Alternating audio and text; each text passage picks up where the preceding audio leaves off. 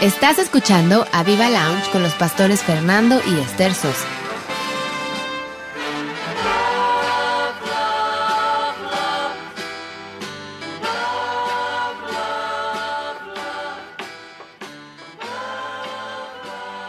Buenas noches, es jueves de AvivaLounge con nuestros pastores Fernando y Esther Sosa. Aquí estamos en cabina de radio ya, súper emocionados de seguir estas mega entrevistas. Aquí nos acompaña mi esposo Toño. Hola. Hola, perdón, me agarraron así de bajada, aquí estamos. También están Liz, Luis. Hola, buenas noches. Hola. Y por supuesto mis papás. Hola. Aquí estamos y vamos a continuar con estas entrevistas que toda la gente ha escrito, han habido muchos comentarios, la gente está fascinada de poder aprender de ustedes, de cómo ha sido su caminar, y nosotros también que estamos aquí en cabina poder aprender y verles la cara, ¿no? Como uno de los programas que estábamos con Ro, que a mi mamá se le transformó la cara, era fuego. She was on fire. Así que bueno, vamos a dar inicio a este súper programa. Sabemos que va a ser de bendición como todos los demás. Y yo no sé quién quiere empezar con la primera pregunta. Padrísimo. Mira, comentarles, yo llegué hace un poquito más de 30 años a la iglesia. Ya hace... No, si Elisa ya había nacido, Luis. Pero bueno, las fechas no importan. Un poquito más de 30, por eso decía. No, Elisa está más chiquita. Balconeando a Elisa. No, como 26, 25 años, porque Elisa ya había nacido. Pero tenía 2 años. 2 años, entonces hace 26, 27. ¿Cuántos quieres que te pongamos? Yo todavía no tengo 30 años, quiero aclarar. Okay, por eso, ¿cuántos quieres que te pongamos? Ya le están aumentando la edad. Y por hacerse el testimonio más grande, pero no. Aquí ya salió una afectada. No exagerar. Pues entre 25 y 30, digamos. Pero yo cuando llegué me encontré con unos pastores jóvenes, efectivamente con una bebé de 2 años. Y bueno, ya era una iglesia, ya estaba formada. Nosotros fue impresionante lo que empezamos a recibir desde el primer día que llegamos junto con mi familia. Pero yo tenía la duda de cómo había iniciado la iglesia. O sea, yo encontré una iglesia formada. Estaban ya en el salón de ahí de Alcanfores, en San Juan Totoltepec.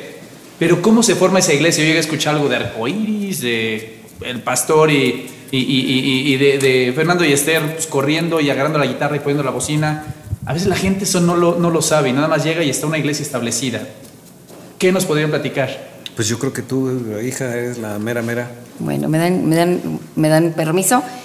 Bueno, como muchas de las cosas que hemos vivido como pareja, como novios, como esposos y como iglesia, esta no es diferente, ¿no? Es de Dios llevándonos de la manita, casi puedo decir que sin siquiera saber hacia dónde nos movíamos, pero estábamos nosotros con poquitos años de casados, sirviendo ya, como les dije, como parte del liderazgo en lo que ahora es Amistad Cristiana del Sur. Uh-huh. Antes no se llamaba ni siquiera así cuando empezamos.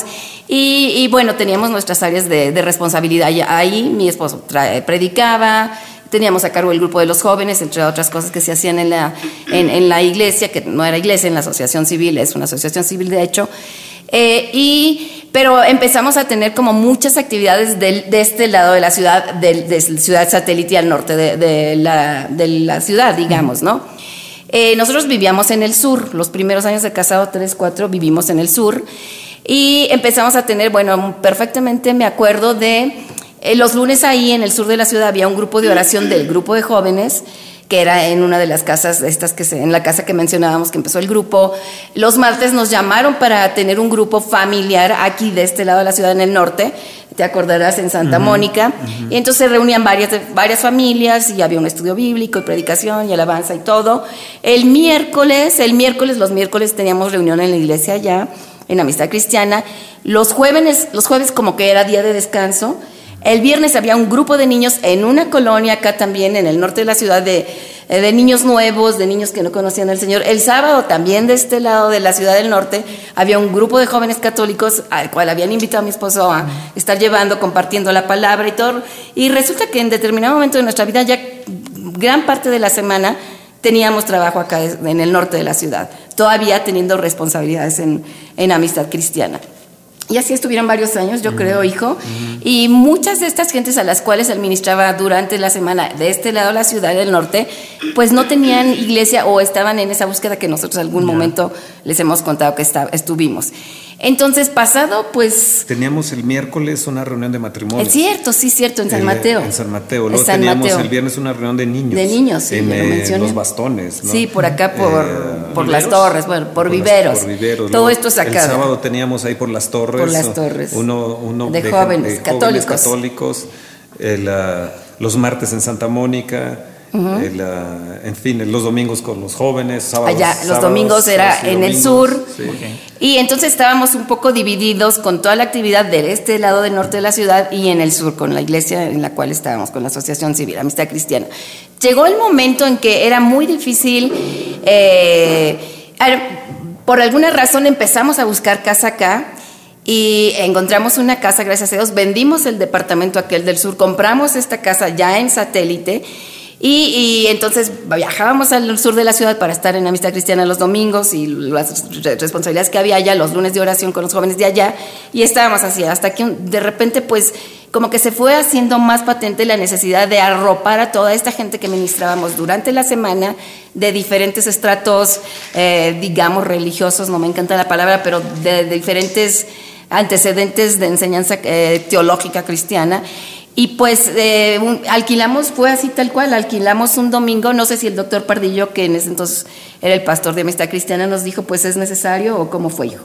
A ver, ahí entra él. No, lo que pasa es que ya había la necesidad de la gente. Y las familias lo pedían. Y no querían trasladarse hacia el sur, nosotros les insistíamos.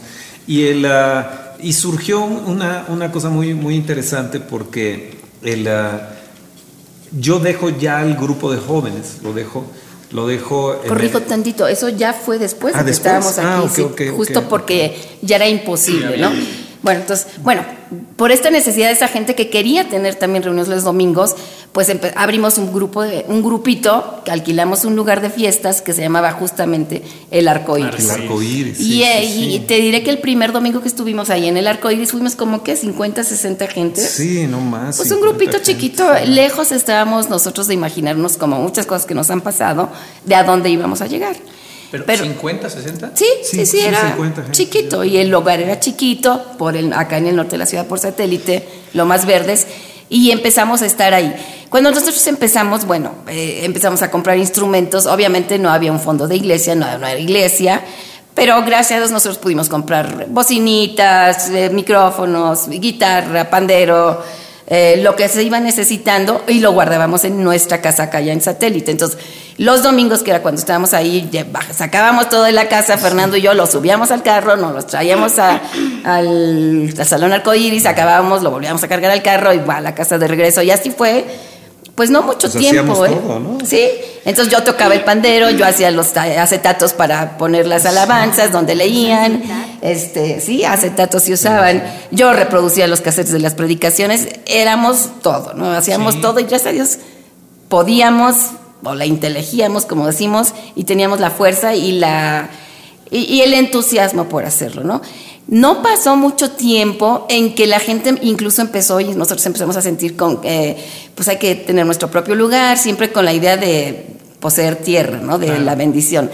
Y por alguna razón, no sé quién nos dijo del lugar al cual tú llegaste justamente, Luis, que era otro salón de fiestas en Naucalpan, ya con una capacidad como para 1,000 algo, 1,100 quizá. Y bueno, quizá tendríamos unos 2, 3 años, no sé, reuniéndonos en el Salón Arcoíris. En esos 2 o 3 años pudimos hacer un fondito, un patrimonio de la iglesia. Y cuando nosotros vimos ese salón de fiestas y todo, y por la forma en que lo podríamos adquirir y todo, se nos hizo atractivo, fácil con las personas que en ese entonces pues estaban ayudándonos ya un poquito más. Realmente dimos todo, dimos los autos, lo que teníamos. Sí, pero a eso voy. En el momento y lo que costaba en aquel entonces, ese lugar, gracias a Dios, y por gracia de Dios, y nunca voy a dejar de decirlo, por su misericordia, nosotros teníamos la mitad de lo que costaba ese inmueble. Wow. Entonces lo dimos con promesa de que en 2 meses, eso sí fue nos aventamos en fe totalmente, nos lanzamos en fe, de que en 2 meses íbamos a pagar el otro mitad para cumplir el 100%. Que era muchísimo dinero. No era muchísimo. Sí, era mucho, pero igual era nuestra fe, gracias a Dios. Claro, de ese pagar la otra mitad también era de ese tamaño era la fe. Entonces ahí sí empezamos a dar, nosotros dimos carros y la gente empezó a ver la visión, a apropiarse de ella, a correr con el mismo énfasis, pasión que nosotros, y empezamos a la gente a apoyar para este proyecto, ¿no?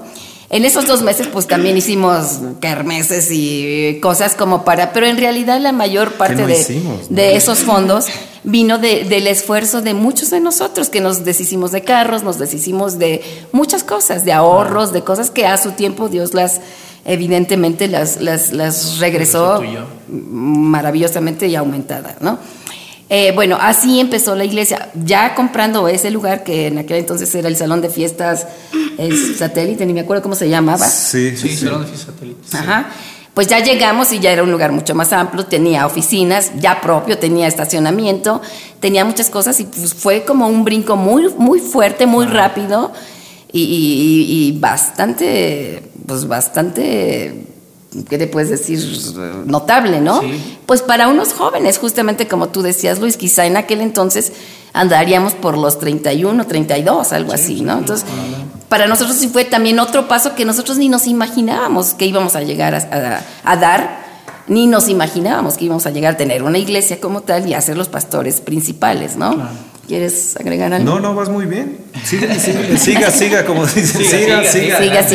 No, bueno, pues ya como por obra de Dios, como todo lo que ha sido en nuestras vidas, pues la gente empezó a llegar. Y muchos de esos jóvenes católicos que estaban muy, muy integrados en su iglesia y que Dios los había ido tocando poco a poquito y limpiando y enseñándoles y hablándoles al corazón, pues de repente se empezaron a reunir también con nosotros, ya con los papás. Y muchas de esas familias todavía con esa cuestión de, bueno, primero vamos a misa y luego vamos acá, ¿no? Y finalmente Dios los fue limpiando de tal manera que se dieron cuenta que, pues, donde Él se manifestaba, pues bueno, se me hace feo decirlo, pero bueno, dejaron su antigua forma de adorar, de buscar a Dios, para encontrarse con esta nueva forma fresca, auténtica, genuina y maravillosa del Señor, ¿no? Y la iglesia fue creciendo. Ya después tuvimos entonces grupo de jóvenes, grupo de adultos, y seguimos con muchas de las actividades que todavía teníamos en el sur. El grupo de oración de los lunes, que era de jóvenes del sur, creo que finalmente lo tuvimos que suspender porque era entre semana y es complicado el tráfico, pero abrimos uno en la casa de gente ya de acá del norte. Y en determinado momento ya nos vimos en la necesidad de decirles, doctores, pues ya el grupo de jóvenes de allá para nosotros es conflicto, porque estate aquí en la mañana en el norte, atiende a la gente y córrele para la reunión del domingo. Y bueno, algunas circunstancias que se empezaron a levantar, que lo mejor fue ceder ya esa parte también del liderazgo de los jóvenes en la Amistad Cristiana en el sur de la ciudad, y ya nada más se quedó Fernando siendo maestro, uno de los maestros del instituto de allá de Amistad Cristiana, ¿correcto? Sí, estás muy bien. Sí, No, vas bien. No, pues es que ya se me acabó. Ya no me acuerdo. No, bueno, vamos a una pausa. ¿Qué les parece? Porque eso está súper mega interesante. ¡Wow! Estás escuchando AvivaLounge.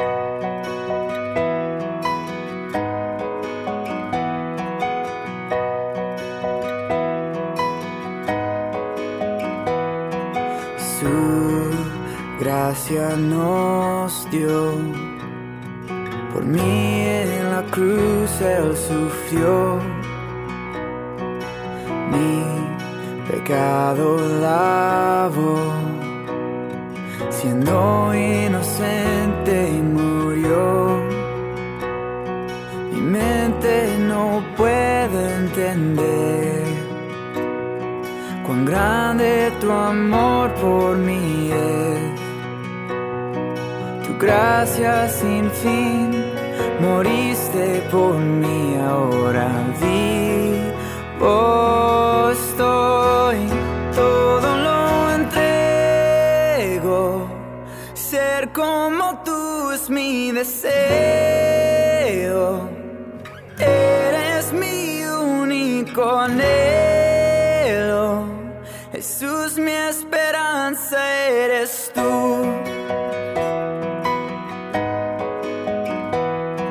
La muerte vencida fue, en mí ya no tiene poder. La cruz me enseña a vivir y amarte con todo mi ser. Tormentas y vientos vendrán, tus manos me protegerán. Tu gracia sin fin, moriste por mí, ahora vivo estoy, todo lo entrego. Ser como tú es mi deseo. Eres mi único anhelo. Jesús, mi esperanza eres tú. Es por ti, Jesús, por ti vivo, por ti. Jesús, por ti vivo, por ti. Por tu grande amor mi alma vivirá. Todo lo entrego. Ser como tú es mi deseo. Eres mi único anhelo. Jesús, mi esperanza eres tú.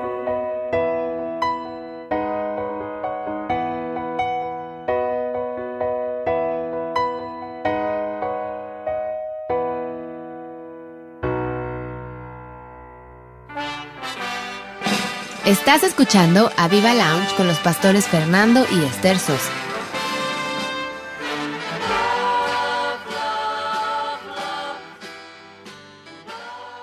Ok, regresamos ya aquí a AvivaLounge con nuestros pastores Fernando y Esther Sosa, con los invitados Toño y Elisa, con la voz de los audiolibros Roberto Ramírez. Hola. Hola. Y mi hermosa esposa, que platicamos ahorita mientras escuchamos esta hermosa canción. Tenías ayer unas dudas que te tocó a ti conocer a algunas personas. ¿Por qué no les preguntas? Sí, ahorita que estamos escuchando a Esther, que mencionó que eran líderes del grupo de jóvenes de Amistad Cristiana del Sur. Últimamente, hace poco hubo una reunión con algunos de esos que estuvieron asistiendo al grupo de jóvenes. Y bueno, yo sé que hay muchas experiencias y mucho legado, gente que ahorita está en liderazgo, gente que está en las naciones predicando el evangelio, porque ustedes fueron como una parte importante, impactaron la vida de ellos. No sé si y que lo comentaron en esta reunión, que fue lo que nos impactó, que todas las personas que vinieron, gente reconocida, todo lo que comentaron fue que la experiencia que tuvieron, el ser enseñados por ustedes, marcó sus vidas. ¿Qué nos podrían platicar de ese grupo de jóvenes? A ver, hijo, tú comenta, y nomás me gustaría comentar que algunos de esos jóvenes de aquel entonces, pues obviamente ya son abuelos, y es algo muy, muy emocionante verlos después de tantos años. Sí. Bueno, como abuelos, obviamente, pero sirviendo. Ahí tú ya entras. No, ya con eso ya me diste en toda la torre. Algunos. Los muy precoces. No, realmente la historia de San Juan Totoltepec es mega increíble, porque vinieron eventos de gentes muy importantes en la nación, y de repente uno de ellos, me acuerdo, señaló hacia un mapa de la República, y curiosamente estaba de la República, imagínate, ¿no? Y curiosamente en ese lugarcito donde él estaba apuntando el dedo estaba el lugar de San Juan Totoltepec, y curiosamente decía San Juan Totoltepec. En ese tiempo Morris Cerulo estaba en el top de uno de los evangelistas muy reconocidos de sanidad y demás. En ese momento era como su pico alto, y él vino e hizo reuniones muy grandes, y curiosamente estaba ahí señalando, y curiosamente ahí era donde el Espíritu Santo empezaba a descender. Pero San Juan Totoltepec es interesante, porque cómo formas un grupo de jóvenes, cómo formas unas familias, cómo les ayudas a crecer, tiene su chiste, ¿no? San Juan Totoltepec es histórico para nosotros, porque era un lugar aparentemente lejano, y ahora es tan cercano, que si hubiéramos valorado tal como era San Juan Totoltepec, tal vez otra historia era. Pero Me acuerdo que incluso hasta en los mundiales, en el Mundial de Fútbol de 1986, hija, trajimos televisiones grandísimas para atraer a la gente y que viniera a la iglesia, ¿no? Entonces, con la promesa de que íbamos a cantar, a alabar al Señor, les iba a dar una plática corta y luego después nos íbamos a sentar todo a ver el partido, ¿no? Sí, la gente todavía necesitaba ser liberada de muchas cosas. Sí. Motivadores. Como decía Pablo, ¿no? Pues sea por... como dice, por engaño, ¿no? Por lo que sea, pero los fuimos atrayendo, el Señor los fue atrayendo más bien. Sí, así que fuimos disruptivos, ¿no? Fuimos disruptivos. Es interesante porque ya teníamos el grupo de jóvenes que mencionas, Liz, creció de cero, lo formamos de cero. Y realmente vinieron, recibieron al Señor, lo formarlos de cero, crecerlos, y cada uno de ellos tenía encargado una área específica. Ya sabes, con las regadas y todo lo que era, pero cada uno tenía una área específica donde se le pedía cuentas de esa área específica y que ellos se hacían responsables de esa área. Entonces era padrísimo porque estaba el de la publicidad, estaba el que organizaba las excursiones, el que organizaba los días de campo, estaba... Todo el mundo tenía asignada una área, tanto musical, etcétera, ¿no? Curiosamente, de todos ellos, pues ustedes los vieron, todos ellos sirven al Señor. La gran mayoría. La gran mayoría, yo creo que unos 2 o 3 años fueron ahí, pero creo que la gran mayoría está sirviendo al Señor. Y fue a través de reunirnos semana tras semana y estar orando. Lo primero fue oración, y luego un poquito de delegación, cuentas, pero mucha oración. Realmente fuimos un grupo de jóvenes de oración. Curiosamente eran los lunes, y luego después de ahí se formaron los lunes de liderazgo con el grupo de amistad, que ya en ese momento ya empezaba a llamarse Amistad Cristiana, porque antes no se llamaba, y antes no tenían esas reuniones de los lunes. Las que empezamos fuimos nosotros, y de hecho empezamos nosotros las reuniones de los domingos de amistad, cuando todavía no era amistad, ¿no? Pero en fin, la de San Juan de Toltepec fue interesante porque empieza a crecer a un grupo pequeño de jóvenes también que estaba por acá. Y una de las cosas que fue muy bueno para estos jóvenes, y tal vez para que Toño y Elisa también lo aprendan y lo vean, es que los sacábamos a predicar a donde fuera.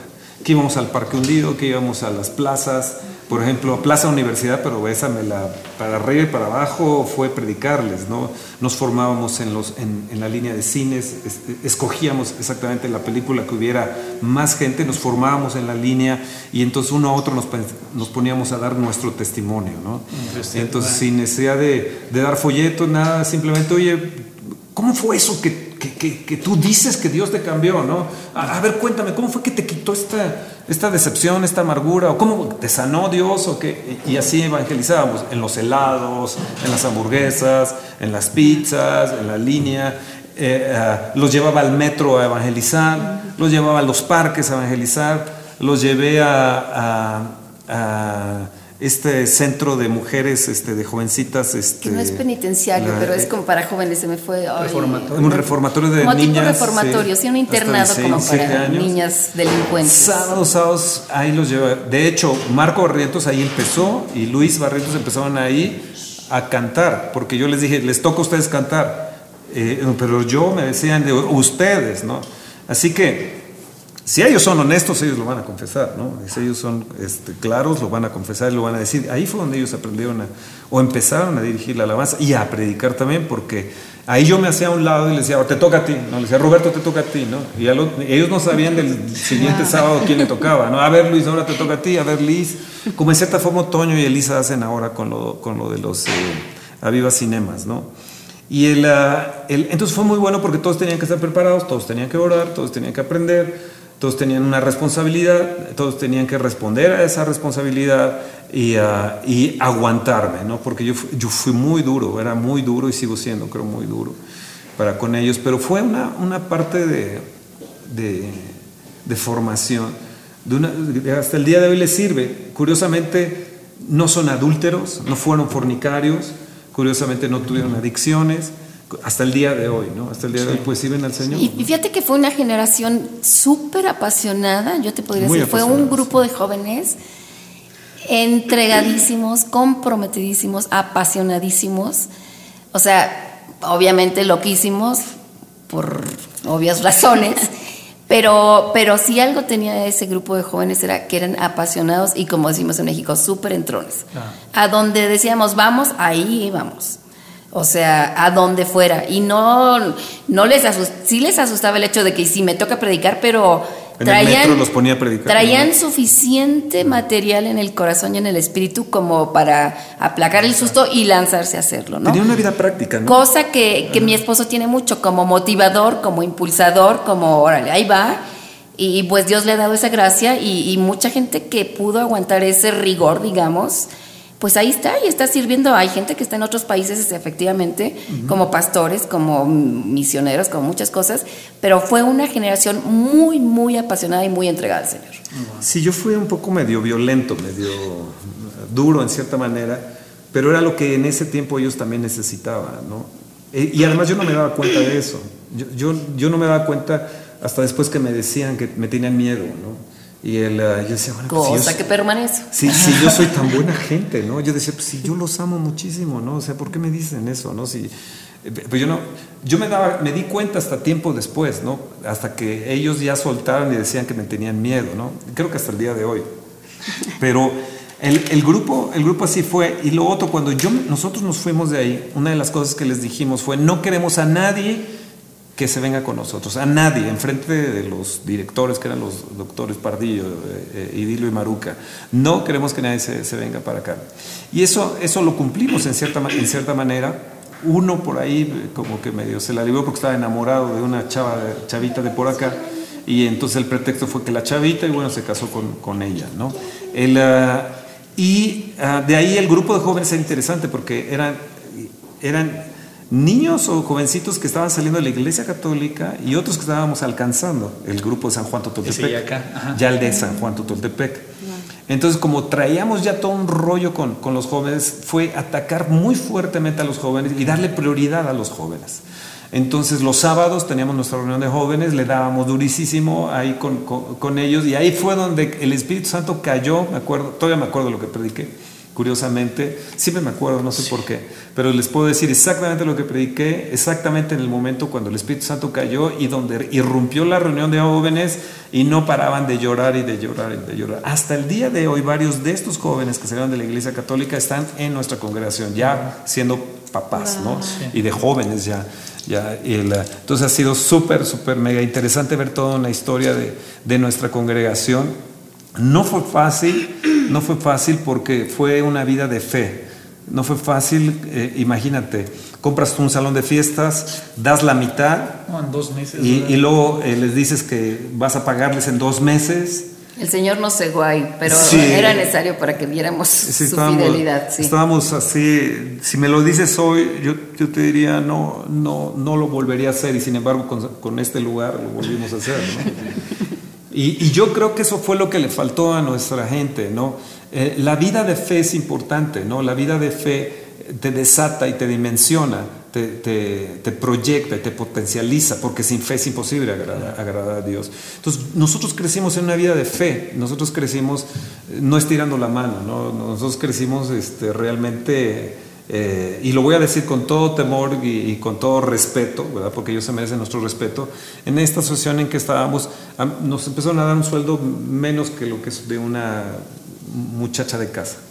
Entonces, una de esas, pues ya saben mi carácter, ¿no? Digo, pues muchas gracias, les agradezco mucho su apoyo, pero no voy a recibir de aquí, ya no recibo nada, ¿no? Porque yo siempre he pensado que uno debe ser digno y debe tener dignidad. Entonces ella trabajaba, yo empecé a trabajar por otro lado también, empezamos al comercio, y eso nos ayudó muchísimo porque empezamos a ver cómo podíamos hacer con el dinero, qué podíamos hacer, tener dinero en la mano. Entonces, más que nos ayudó muchísimo porque nos aventó más a la vez. Ya llevábamos una vida de fe, en cierta manera, desde que nos casamos, ¿verdad? Porque el casarte en la condición en que estaba Esther, en la condición de que ella me aguantara como yo era, pues era mucha fe. Entonces realmente San Juan Totoltepec crece en una vida de fe. Yo puedo decir que el movimiento en el que crece Amistad Cristiana o Amistad Cristiana del Estado de México en San Juan Totoltepec fue de fe. De fe, darle. Y empezamos a alcanzar gente profesionista, gente de negocios, gente de otro nivel que ya se estaba alcanzando también en la asociación. Civil del Sur, ¿no? Entonces eso ha sido como un poquito nuestro sello, ¿no? Dios no nos llevó a otras colonias.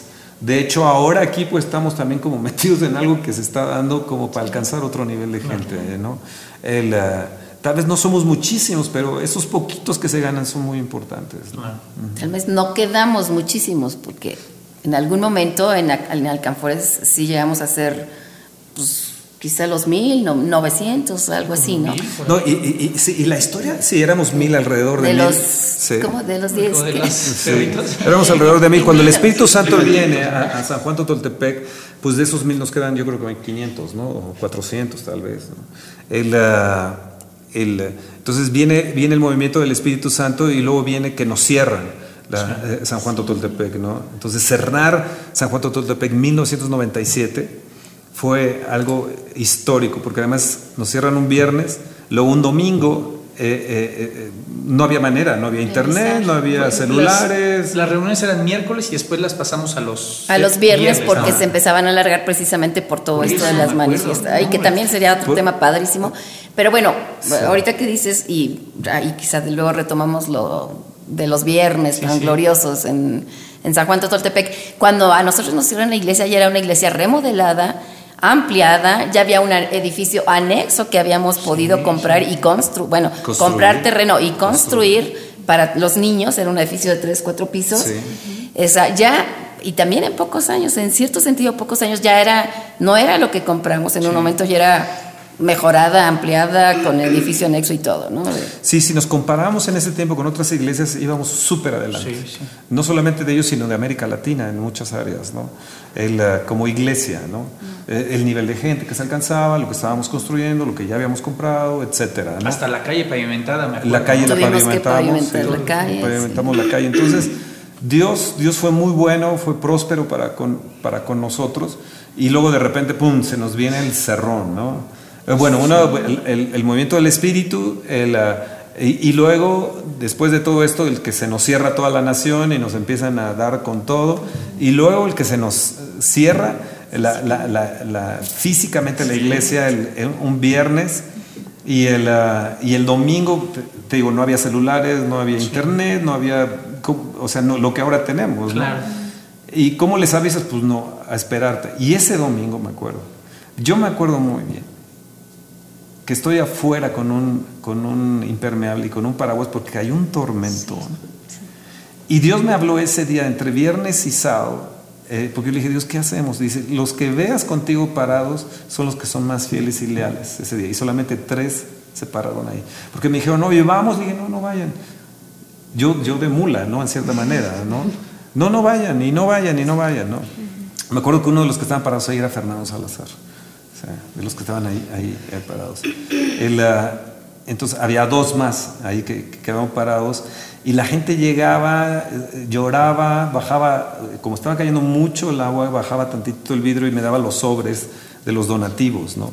Y no, lloraba, fue llorar y la gente, ¿pero qué pasó? ¿Y qué pasó? Pues no sé, pues está cerrada, está clausurada, y fue clausurada hasta el día que se destruyó todo eso, ¿no? Clausurada, y nos hicieron demolerla aparte, sí. No, ni siquiera vender como edificio, sino tuvimos que demoler el auditorio principal, ¿no? Sí. Así sí, fue una historia, y de ahí, imagínense tener una sola reunión en 16, 17 años, cada domingo, una sola reunión. Y aparte en diferentes lugares. Y en diferentes lugares. Y sin los medios que tenemos ahorita, ¿no? Y sin los medios que tenemos, ¿cómo avisabas? Exacto. Y una sola reunión cada domingo. Sí. Yo no he oído, debe haber, pero yo no he oído de otra iglesia que haya podido subsistir, que haya sobrevivido a nosotros. Entonces yo creo que Dios nos ama mucho, porque o algo debe tener más grande para nuestros hijos, yo creo, porque el que hayamos aguantado y soportado eso no es fácil, no es fácil. A veces le dan ganas de huir, le dan ganas unos de correr, a veces tengo esas sensaciones hasta el día de hoy, de decir, ya Dios, ya, y yo creo que es de lo mismo, ¿no? De lo mismo que vino a través de todo eso. Hay gente que me dice, es que eres como un Elías porque haces bajar el fuego. Y le digo, pues sí, pero Elías también se deprimió. Yeah. Y una de las características de un verdadero, yo no soy profeta, pero de un verdadero profeta es que la depresión. Pues ahí la llevas. Vas bien. Ahí la llevo. Sí, porque me dan mis bajones, ¿no? Y bueno, uno tiene que hacerse fuerte en eso, no tiene que agarrarse de Dios, no tiene que sustentarse de Dios. Ahí es donde ves el sustento del Espíritu Santo de Dios. Ahí es donde conoces al sustentador, el Espíritu de Dios viniendo a levantarte. ¿Qué haces aquí, Elías? ¿No? ¿Qué haces aquí? ¿No? ¿Qué te piensas? Quedan 7,000 que no han doblado sus cabezas. Sí, o sea, ¿qué te piensas? ¿Qué haces aquí? ¿No? Y eso una y otra vez el Espíritu de Dios ha venido a decirme, ¿qué haces aquí? ¿No? O sea, ¿qué te pasa? ¿No? O sea, ¿qué haces aquí? ¿No? Pero es una constante que me ha sucedido en el ministerio, ¿no? Y yo creo que fue precisamente por esas luchas que se tuvo tan terrible. Por eso entiendo a la gente que entra en depresión o en ansiedades, ¿no? Entiendo a la gente que está sufriendo ese tipo de cosas. Porque si algo tenemos que conocer al Espíritu Santo, es sustentador no nada más en lo económico, ¿sí? Sino sustentador en todas las áreas. Dice, ¿sí? En todas tus aflicciones, dice, y en todo lo que tú fuiste tocado, dice, yo lo fui, ¿no? ¿Sí? Es lo que dice Dios, ¿no? de ti, todas tus angustias, yo fui angustiado, ¿no? Entonces, esa parte del Espíritu Santo yo creo que la gente la necesita conocer y muchos líderes la necesitan conocer también para que no se vengan abajo. Más que ahora hemos escuchado de líderes que se suicidan en muchas partes del mundo, ¿no? En Japón sucedió eso y en México sucedió eso hace no mucho en algunas gentes y en Estados Unidos también. Entonces la iglesia, creo yo, debe de orar por los pastores. La iglesia tiene que estar constantemente, no solamente orar que, bueno, pues que si venga la gente o que Dios me dé o que Dios me sane, sino que orar constantemente por los pastores es muy importante, ¿no? Eso era algo que iba a decir, ¿no? Porque a veces uno piensa que los pastores viven una vida espectacular, ¿no? No hacen nada toda la semana, solo se preparan el sábado para dar la conferencia y el domingo se paran y ya, ¿no? Y creo que a mí una vez me preguntaba una persona del pastorado, ¿no? Yo le decía que para mí, por lo que he visto con mis papás, es uno de los trabajos más difíciles, porque es lidiar con mucha gente, diferentes personalidades, gente que te lastima, que te hipócrita, ¿no? Y al final la gente tiene que entender que todos los pastores pues son humanos, ¿no? Tienen corazón, tienen alma, tienen espíritu, sienten y carácter diferente. Carácter diferente y es eso, ¿no? Orar por los pastores, no nada más de que, como dicen, ¿no? De que vengan las almas. Sí, claro, eso es parte de, ¿no? Pero orar para guardar sus corazones, sus mentes, que no caigan en depresión, que animarlos, ¿no? Yo creo que es la palabra, animar a tus pastores a que sigan adelante. Yo te quiero hacer una pregunta, hija. Sí. Tú eres una hija de pastores. Ajá.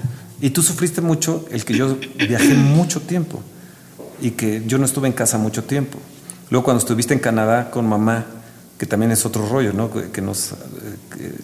Yo las mandé hacia Canadá por la situación de los secuestros y demás, y amenazas que ya estaban siendo patentes y que ya no las habían querido hacer. Y entonces tú de niña, luego ya de jovencita, un poquito más de joven, luego ya tu periodo en Canadá. Pero mamá, la semana pasada estaba mencionando de que a veces te dejábamos en alguna casa y tú te encerrabas en el baño, llorabas. ¿Cómo le hiciste tú, Elisa? Pues yo me acuerdo que siempre que me dejaban yo marcaba un calendario y cada día que pasaba marcaba un tache y hasta que el día que llegaran. Y esa era como mi esperanza, ¿no? Cada día que me levantaba marcar un tache y ya van a llegar mis papás. Y yo entendía lo que hacían. Nunca cuestioné, creo, ni de niña ni de adolescente, lo que siempre supe que Dios los usaba, pero sí, como hija de pastor, y creo que es la razón por la cual muchos hijos de pastores hoy no sirven a Dios, porque ven el detrás de la escena, ¿no? A mí me tocó ver cómo gente hablaba de mis papás, aun cuando sabían que yo estaba ahí, que ellos pensaban que yo no escuchaba, yo estaba atenta, porque si algo tengo, un don que Dios me ha dado es ser como mi papá. Me fijo en todo, oigo todo. Puedo estar en una conversación, pero estoy en lo que está hablando el de atrás, el de al lado. No por ser chismosa, pero creo que es algo que, pues no sé, desde chiquita siempre lo identifiqué. Y creo que es eso, el ver cómo la gente traicionaba, hablaba, sin yo saber qué hacer, qué decir, cómo decirlo. Nunca lo dije, creo. Pero esas son cosas que te marcan. Y yo entendía, me preocupaba, porque yo, bueno, claro está que cada que llegaban era lo máximo, porque yo sabía que era como Navidad, o sea, me tenían que traer algo. Y aparte Fernando, por compasión, es que no la hemos visto, que no vaya a la escuela. Y ya claro, sabes, el papá consentido. Ya que vienen las vacaciones. Vacaciones, Sí, claro. a media semana, a medio curso. Sí, eso era, pero, o sea, todo lo disfruté, pero creo que sí, creo que eso, es un tema muy interesante que tocar algún otro día, cómo los hijos de pastores ven el detrás de escena, y hoy en día no sirven, y hasta la fecha, yo hay veces que digo, ay, mejor me voy a Canadá. No están sirviendo a Dios, no que no sirven. Sí, no que no sirvan, no están sirviendo, no, sí sirven, todos sirven, no sirven a Dios en el ministerio, pues, con sus papás, porque es un tema muy difícil, ¿no? Yo a veces le digo a Toño, ay, mejor vámonos, ¿no? Yo no quiero, me veo reflejada y digo, híjole, y si pasar por eso es, qué difícil, o Cami, ¿no? Pues él ya va a ver todo detrás, ¿no? Pero al final sé que sí, que Dios siempre estuvo con ustedes, está con ustedes, y sé que va a estar con nosotros también. Ahora, cuando dices por qué es normal, en los hijos de pastores pasa eso, o sea, un detrás de escena, critican, juzgan los detalles normales de pastores, pero aquí aparte traíamos no cualquier pastores. Exacto, y con una cosa novedosa para la iglesia, para los cristianos, que Dios estaba haciendo, pues mucho más criticable, mucho más juzgable. Es que luego, ¿no? con la manifestación del Espíritu de Dios en la dimensión que estaba, y luego que nos cierran las puertas por todos lados, y luego nos amenazan de muerte, y Elisa, será interesante un programa, ¿no? Oye, pero yo nada más quiero hacer así como un paréntesis, porque igual como hay gente que no entiende y que juzga, y yo no quiero pensar que por mal corazón, quizá sus propios cuestionamientos, pero así de la misma manera hay gente preciosa que nos ha aguantado, que nos ha apoyado, que nos ha entendido, que nos ha esperado, que ha tenido la paciencia de caminar con una iglesia sui generis en muchos sentidos, sin local, una semana aquí, otra semana acá, unos meses acá, otra allá, con unos pastores totalmente disruptivos.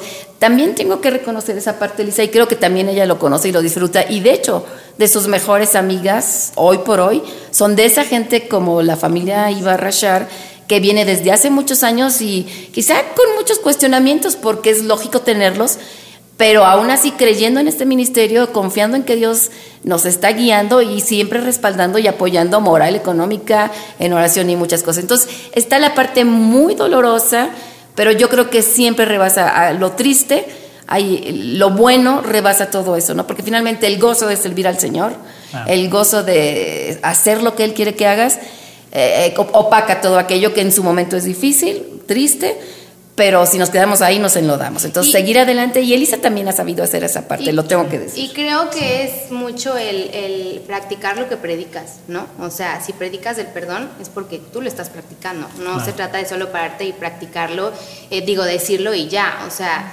es como dices, sí hay su parte dolorosa, pero no hay nada más gratificante el ver a gente que alaba a Dios, que ama a Dios, que está con nosotros.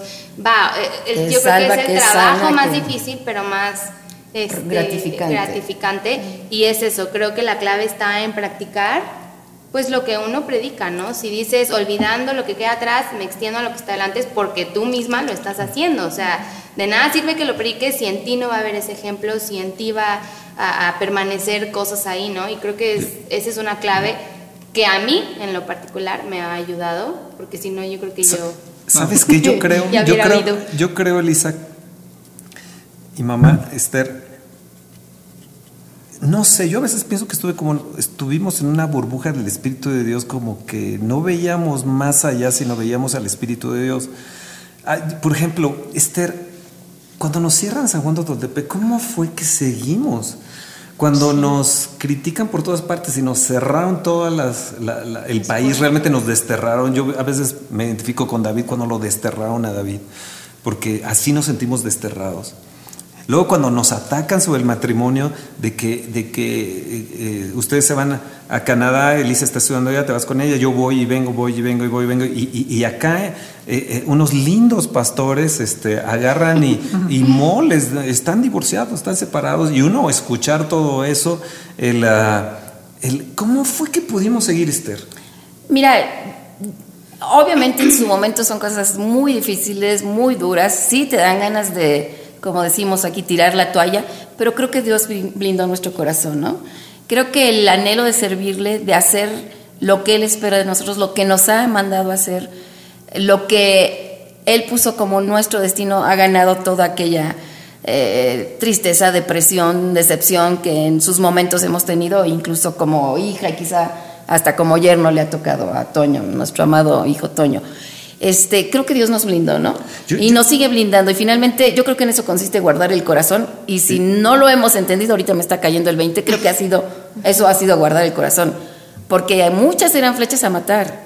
A matar el ministerio, a matar la familia, literalmente matar. Infarto, ¿no? Y en otro sentido, matar la obra del Señor en nosotros, el ánimo, la pasión, el impulso, o sea, homicidio, ¿no? Me acuerdo de una en la casa de Fuentes, ¿no? Que bajaron la ventana, algo, y entró una bala, ¿no? Bala, justo estábamos comentando en el programa anterior que es otro de los eventos, pues que no lo hemos mencionado. Me extraña, no me acuerdo si lo mencionamos o mencionamos que lo íbamos a mencionar. Yo creo que en el siguiente lo hacemos, ¿no? Exacto, pero finalmente yo creo que cuando Dios está en uno y uno sigue el llamado y verdaderamente es un llamado de Dios, pues sigues adelante, pues como Elías, acabas de decir tú, pues se quería morir.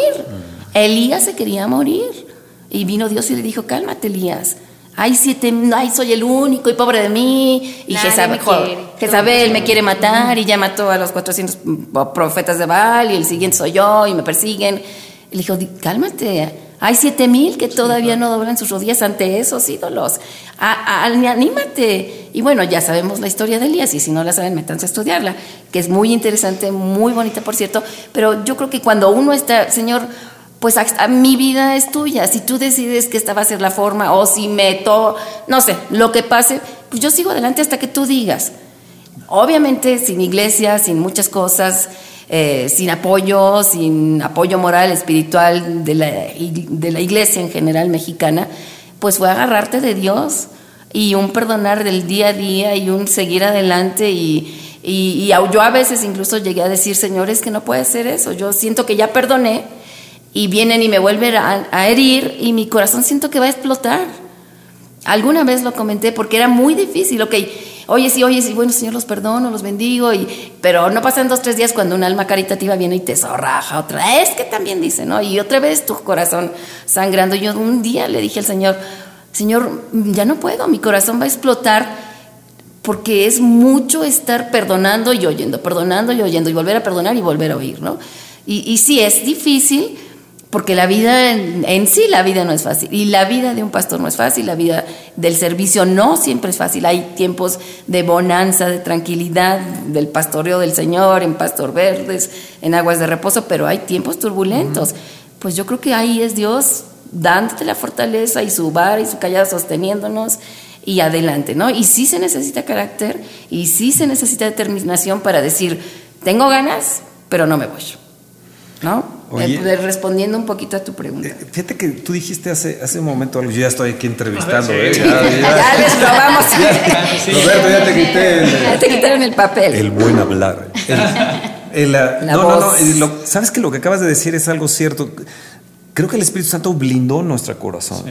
¿No les gustaría a ustedes, los oyentes que están aquí, que el Espíritu Santo les blindara su corazón, que blindara el corazón de su esposa, de su esposo, en todos los problemas que tienen, de sus hijos, donde quiera que estén, en su iglesia, si tú eres un ministro, un líder, un pastor, un sacerdote, que el Espíritu Santo venga, no solamente, como ya dijimos, el sustentador, sino que sea el que blinde tu corazón. Yo quiero estar blindado porque yo quiero estar en la eternidad. Yo quiero estar en la eternidad con todos ustedes, ¿no? Con todos los que les hemos ministrado, con todos los que hemos alcanzado. Yo no me la quiero perder la eternidad con Dios. Sí, no sé si ustedes. No. Entonces, bueno, pónganse derechitos. ¿No? Bueno, ¿qué les parece si oramos? ¿Por qué no, Toño, Elisa, que están aquí? ¿Por qué no oran de que el Espíritu Santo blinde el corazón de la gente, que nos blinde a nosotros, que los blinde a ustedes también? Señor, yo declaro que sobre Toño y Elisa va a estar blindado su corazón.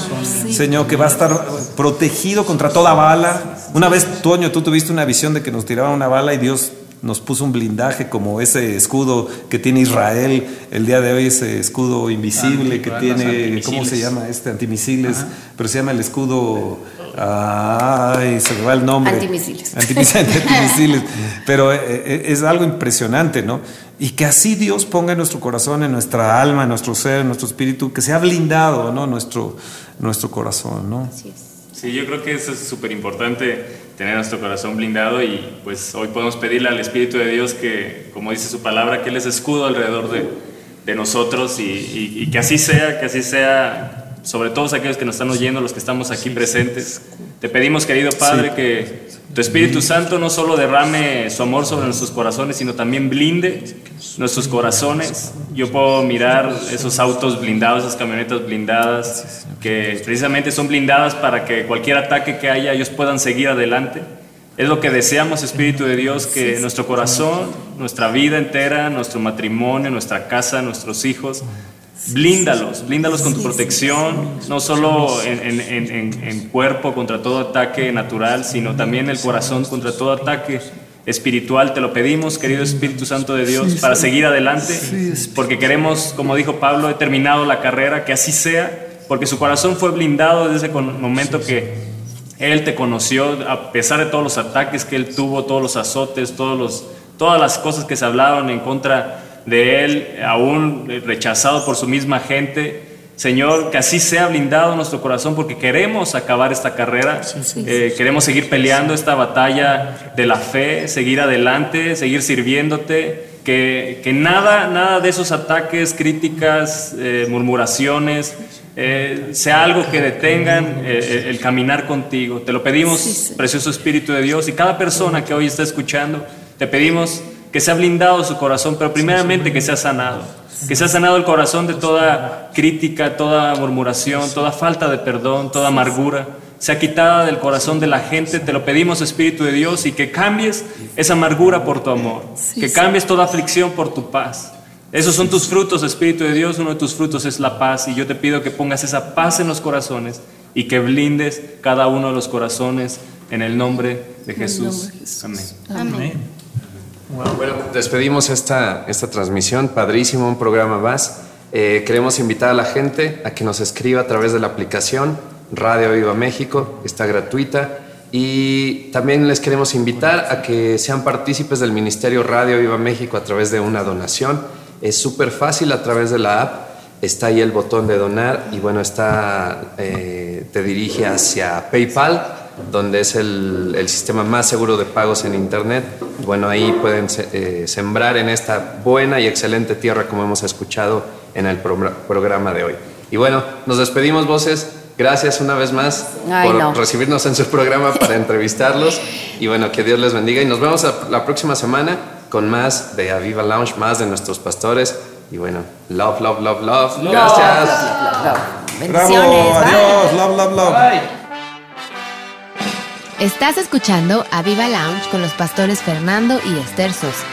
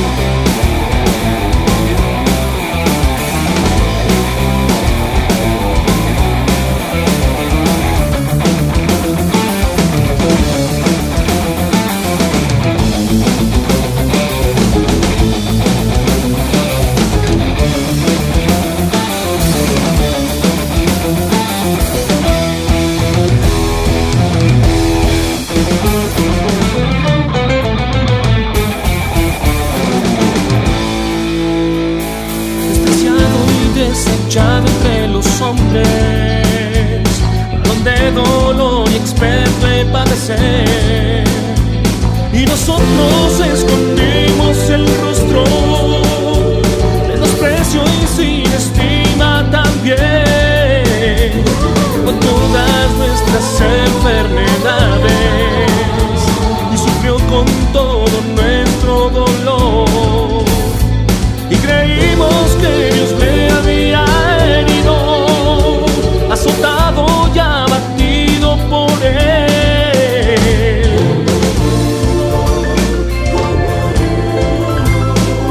Herido por nuestras rebeliones,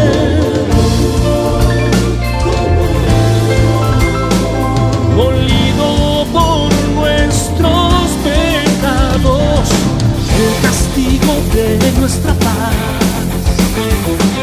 lo llevó y fue solo por su amor, por su gracia Él nos sacó, por su muerte salvo soy, la vida tengo yo.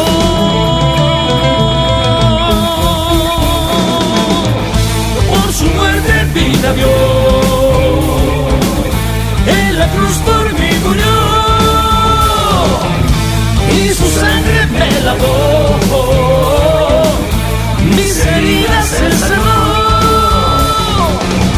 Por su muerte vida dio, en la cruz por mí murió,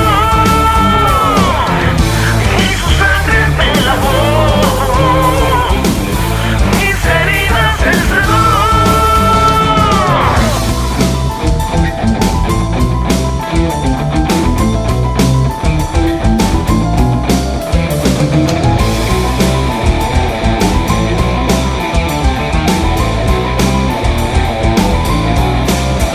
Despojándose de toda su gloria, como siervo en forma de hombre se entregó, nos amó y nos enseñó el camino.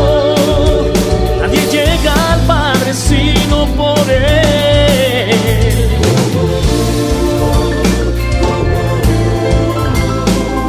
Herido por nuestras rebeliones, molido por nuestros pecados, el castigo de nuestra paz lo llevó y fue solo por su amor, y por su gracia Él nos sanó. Por su muerte salvo soy, la vida tengo yo.